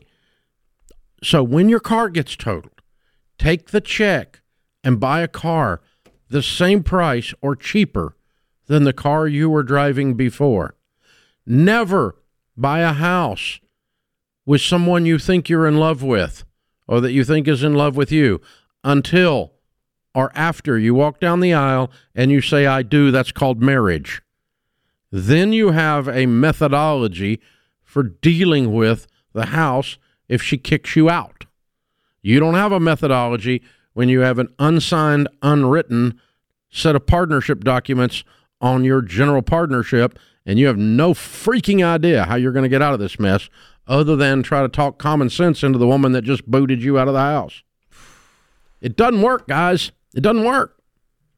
So you've got to think these things through, and you don't get to violate these rules in the name of love or passion or, I'm afraid of a car that breaks down. So I bought a Bentley. Anything under 20 grand, they just go up in flames, Dave. I've heard that. You got to spend a lot more to get a reliable car. You shouldn't talk about cars going up in flames. You should never do that, George. A guy that drives a Tesla should not make car go up in flames jokes. Oh, you're right. I apologize. But what this comes down to, Dave, is that critical thinking, it turns out, is critical. I know I shouldn't have to say that. But I think are they teaching that in school anymore? We have to do the critical part and the thinking part. Yeah, that's the thing. So, yeah, and by the way, if you're shacked up with your sweetie, don't pay somebody's debts that you're not married to. Because sweetie may take off with a local bartender, and then you are stuck with no money and no sweetie. That's how this deal works. That's how most country songs are written. I'm telling you, I think that probably has a possibility there. No money, no sweetie. I'm just saying. That's and he's still paying the mortgage while the ex is living in the house. This is real life, sadly. It's real life, and it sucks, and it hurts because your heart's broken and your brain is fried at the same time because you feel dumb, ashamed, and heartbroken all at the same time.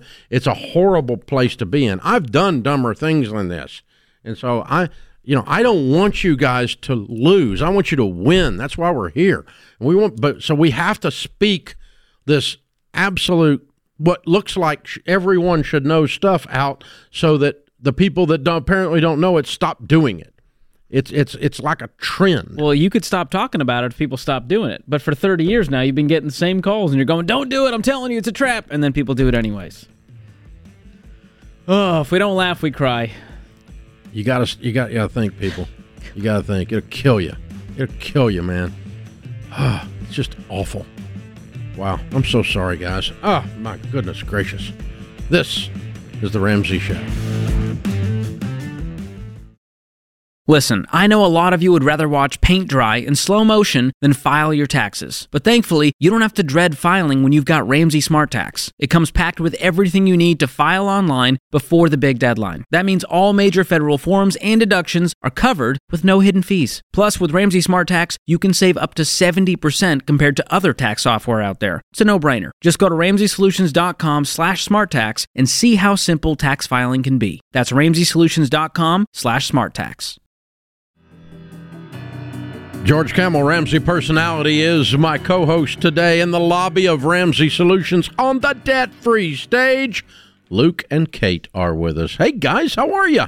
Good. How are you? Better than we deserve. Welcome to Nashville. Where do you guys live? We're from Asheville, North Carolina. Oh, love Asheville. What a great town. Very cool. Well, welcome all the way over. And how much debt have you paid off? $176,000. All right. Woo. How long did that take? 24 months. Whoa! Okay. And your range of income during that time? We started at 165, and then when my husband Luke finished school, we ended at about 275. Cool. What do you guys do for a living? I'm a technical product manager. Mm-hmm. And I'm a physician's assistant with an allergy and immunology practice. Ah, wow. A PA school, huh? Okay, good for you. Great career choices. It's amazing. Very well done. Wonderful income. What kind of debt was the 176? PA school? It was all student loans. I had about 130 for myself, and then she had about 45. Wow. Okay. So you're coming out of school. You say, okay, the income's getting ready to jack. We already make 165, but we're getting ready to jack this. But we got a mess. What made you decide to do all this stuff 24 months ago and get real serious about it? Well, it was kind of the shocking revelation that, hey, I got to find a job to pay all this back. I mean, I think I decided to go to PA school, and I didn't really know what the numbers were going to look like at the end. And so when we got to the end, it was like, holy cow. Mm-hmm. And, the amount put a lot of weight on our shoulders, and it was hard to kind of do the things that we wanted to do without feeling guilty. Yeah. So we wanted to get out of that situation. Okay. Very cool. Wow. Is there anything in particular happened 24 months ago that said game on? We're about to have our first daughter. So all right. Bringing a kid into the world, you want to kind of go in with a fresh slate and give them the best opportunity they can have. Yeah, they that's like a tuning fork. It causes everything to get in tune. You go, uh-oh, wait a minute, adult time, game on. Yep. Yeah. Very cool. And how'd you find us? I actually used to work with someone who claimed her and her husband's success was because of Dave Ramsey, and I was like, who's this Dave Ramsey person? So I went home and bought your book, read it in 24 hours, and then went to my husband and said, you have to read this book. It's makes so much sense, and we should think about kind of getting on the debt-free journey. Wow. And so both of you read Total Money Makeover.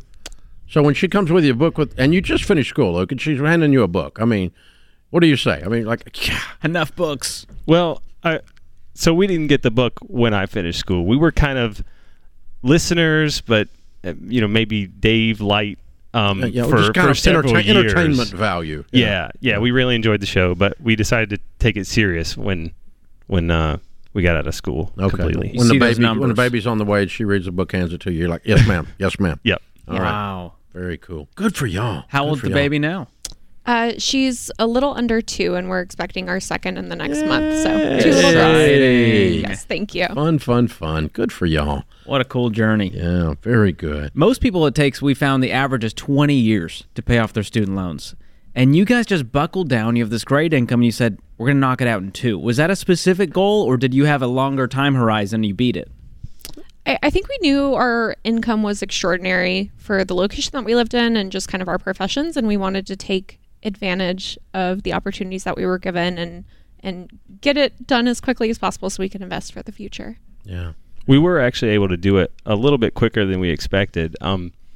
Kate was laid off from a tech company at one point, and she was provided a generous severance package, and rather than using that to do other things, we just put all that towards her debt, and she had a job within a week or 2 after the Wow. Yeah, severance package turns into a signing bonus for the next job. Yeah, that was very helpful. Yeah, it's all free money then. Game on. Yeah, it took a lot of discipline. Instead of vacations and upgrading the car, you went, we got to pay off these student loans. Yep. Good for y'all. How's it feel? So good. Amazing. Yeah. Was it Huge worth weight it? Lifted off our shoulders. Was it worth it? Absolutely. All right. What do you tell people the secret to getting out of debt is? Perseverance and determination. And it's not just about the journey, or it's not just about the destination. It's about the journey, how you get there. And your character changes as a part of it and lasts a little bit longer than just paying off the debt. So it's really rewarding. There's a piece of this where you overcame $176,000 in debt in 2 years. And so now it's like, what can't we overcome in life? Not even finances. And there's something about the debt-free journey that's inspiring, and it usually begets more transformation. And you guys are a perfect example of that. Yeah, we definitely feel that way. We try to tell all of our friends and family to listen to the show, and also Smart Money Happy Hour for my friends who aren't as big of fans of just like listening to straight financial content. Thank you. There we go. Something for everyone. George, just for a note, you're not straight financial content. We're a gateway just drug. Note that. We're just a gateway drug to the Ramsey Show. That's right. That's right. That's so fun. Well, thank you guys for being here and telling your story. People have said there were drugs involved, and I always wondered. Sometimes a mocktail. Oh, way to go, you guys. We're so proud of you. Thank you. Excellent. I mean, what an incredible situation. How old are you two? 33, and my wife turned 30 today. So. Oh, happy birthday. Thank All right. you. Thank you. That's very cool. Dave's going to sing to you on air. Not a chance. They'll do talk radio for a reason. But this is great. I mean, what an incredible... this incredible income and no payments, you're going to be able to do anything you want to do from this point, man. Absolutely awesome. Very, very well done. What's the next thing you guys are going to do? What's the fun thing, the expensive thing? Well, it's stork mode till we have the baby, and then I think we're just going to continue to invest money appropriately, and that way we're ready for whatever comes next. Yeah. You'll be ready. Yeah, definitely. Well done. We've got the Live and Give box for you. That includes the Baby Steps Millionaires book. You'll be there in a minute if you're not already there. Total Money Makeover book that started the whole thing for you guys, and a Baby Step and a Financial Peace University membership. You can use those, or you can give them away. You can do whatever you want. They're our gift to you to say thanks for coming all the way over from Asheville, North Carolina, to do your debt-free scream. You two are inspiring. Very well done, heroes. Excellent job. You took control of your life. You could have done a lot of stupid butt things with this. Instead, you really dialed in, hammered it home, and changed your family tree for these two kiddos. Very, very well done. Good stuff. Good stuff. All right, it's Luke and Kate, Asheville, North Carolina. $176,000 paid off in 24 months, making $165,000 to $275,000. Count it down. Let's hear a debt-free scream. 3, 2, 1. 1. We're debt free. Yeah! Whoop, whoop, whoop, whoop, whoop, whoop, whoop, whoop. Man, oh man, oh man. That's excellent. Very good stuff. Those are two great career fields, too.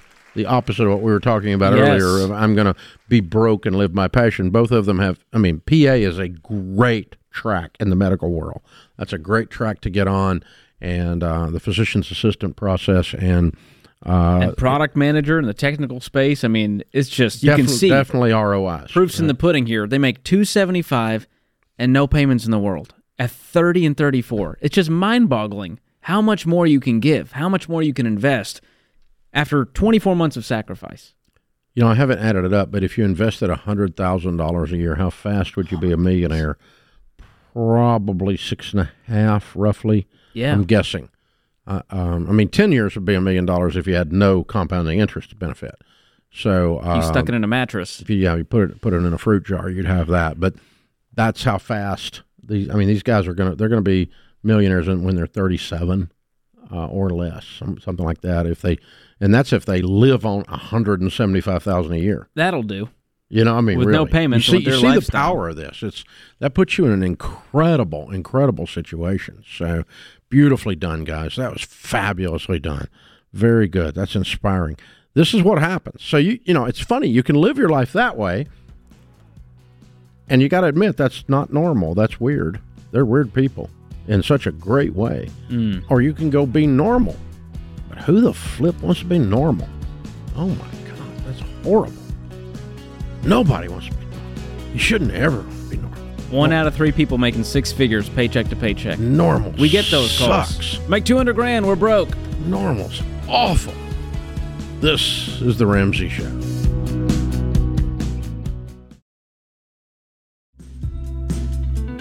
Our scripture of the day, Philippians 4:6. Don't worry about anything. Instead, pray about everything. Francis Chan says our greatest fear should not be of failure, but of succeeding at things in life that don't really matter. Ooh, love it. Well done. Book launch day for George Kamel. Brand new book is out today, Breaking Free from Broke. Be sure and check it out at all places great books are sold. It is going to be our next bestseller from Ramsey, and we're really, really excited about this book. It's really strong content, lots of good research on all the gotchas that are out there in the money space, and George does a great job of unmasking the villains. Ooh. There we go.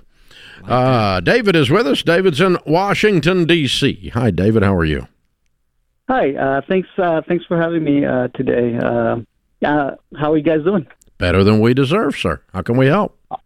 Awesome. Yeah. So our question is basically, when should we start investing? We're doing a emergency fund for 1 year, and we so far have $22,000 saved. Our goal is to get it to $30,000, so that and that's for the mortgage and stuff like that. If we ever lose a job. Mm-hmm. So my question is, the investing part. Well, should we start investing while we're saving up, or should we focus on the emergency fund first? So when you look at the baby steps, they're laid out. There's 7 steps, and steps 1, 2, and 3 are done one at a time, focus, intensity. And you guys right now are in baby step 3, saving up the emergency fund. Now, you mentioned 12 months. We recommend 3 to 6 months of expenses. Is there a reason you're aiming for 12? It's just our mortgage is like $2,500, so we want to make sure that we're safe for 12 months, and especially we're having a baby, and so we want to make sure that he's taken care of as well if something happens to my job or whatnot, or my wife's job. You have any debt other than the house? I have a school loan. It's $200,000 school loan. However, I am in the government, so... Wait a minute. Your phone cut out. You are what? I'm in the government, so I have 4 years left, so it gets forgiven after 4 years. So I'm waiting for that. So I'm paying $1,000 per month right now for that. What? Okay. What is your degree in? It's a PhD in psychology. I'm sorry. I'm not aware of a federal government program that forgives $200,000 in student loan debt in 4 years. No, it's 10 years. It's a 10-year program, but I've been in the government for 6 years. Okay, you're talking about the public student loan forgiveness? Yes. Yeah, okay. And you've been paying into it $1,000 a month for 6 years? Yeah. Well, no, there were times that I paid less just because... What do you make? What's your household income? We make combined, it's $182,000. Okay. Well, David, you're new to all this Ramsey stuff, so there's a couple things going on here that the first thing we teach people to do is get $1,000. The second thing we teach them to do is get out of debt. The third thing is have an emergency fund of 3 to 6 months of expenses, and then and only then do you start investing long term. I'm really worried about your public student loan forgiveness. You speak with such surety about it, but you're apparently not aware that of all the people that have applied in history for the public student loan forgiveness, only 1.5% have been granted. 98.5% of the people that do not get it. Yeah, I'm definitely aware of it. I do have a tracker from the system and everything. One of the major things I've done is make sure I paid on time and everything, which is one of the areas that have impacted students. And so, yeah, I've been doing all the steps that go with it, which is basically just, maintain the government job for 10 years. Yeah.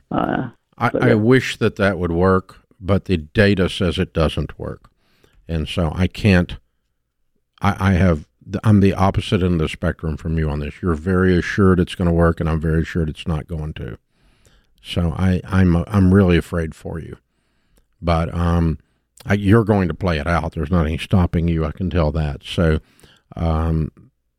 if I were put in charge of, if I woke up in your shoes, I would immediately start paying down the student loan debt, because I don't think the government's going to pay it off for you, David.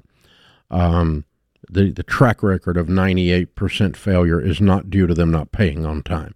It's due to the whole thing's a scam.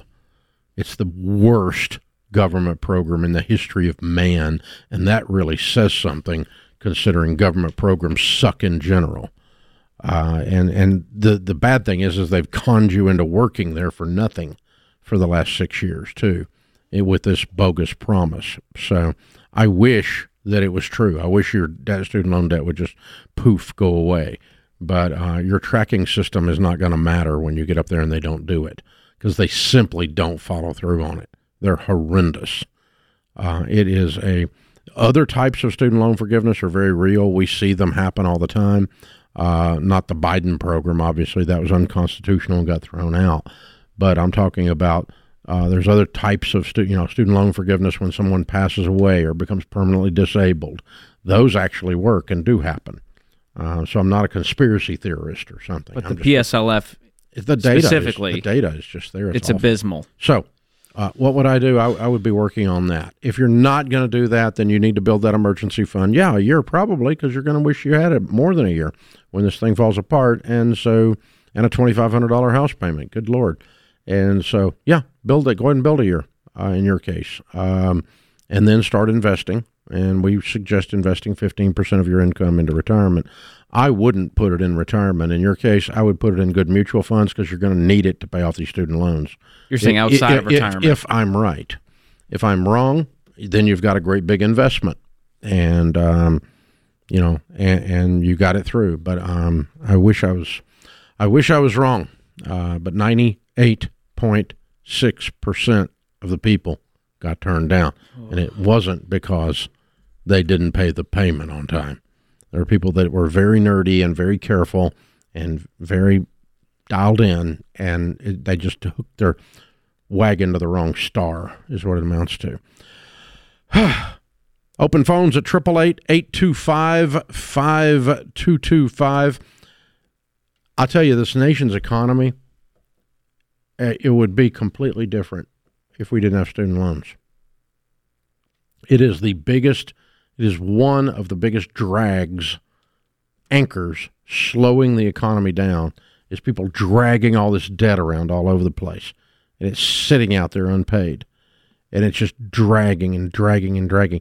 And we've loaned 18-year-olds $200,000 on a bogus promise. We, the taxpayers, did it. We allowed our congresswomen, Senate and Congress to do this stupid butt stuff. And they continue to make these loans. Oh, yeah. I walk through in my new book, Breaking Free from Broken, the student loans chapter, I walk through the history of how student loans actually started and what it's become, and how Sallie Mae started as a government program. It's mind-boggling. And it was good intentions. We got to compete with Russia. And then it became, colleges can increase tuition. And they did. 400% increase since the 80s, Dave, on college tuition. So the numbers you've been seeing over 30 years, now we hear $200,000 in student loans and you don't bat an eyelash. It's just like, well, that's a Tuesday to hear those kinds of numbers. And it takes forever to get out. Those of you that are new to Ramsey, that are floating around out there absorbing this podcast or YouTube or radio show or whatever it is, however it is you're getting this, go check out Borrowed Future. It's the documentary that we did that was award-winning. It was one of the top documentaries a couple years ago when it came out, and it's still accurate. And the numbers are just bizarre. The student loan debacle is just horrible. Just horrible. That puts this hour of the Ramsey Show in the books. We'll be back with you before you know it. In the meantime, remember, there's ultimately only one way to financial peace, and that's to walk daily with the Prince of Peace, Christ Jesus.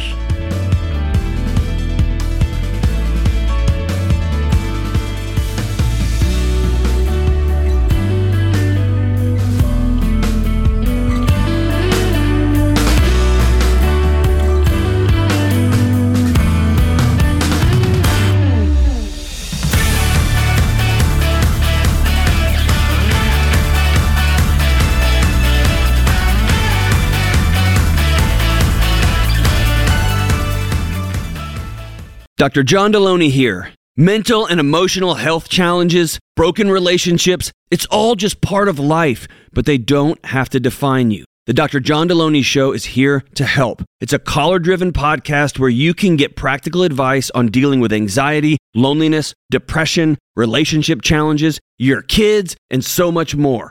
Listen to questions from our callers, or if you're walking through a tough situation and need some help, give me a call. You were never meant to do life alone, and that's what this podcast is all about. Follow along on Apple, Spotify, YouTube, or the Ramsey Network app. Remember, you're worth being well.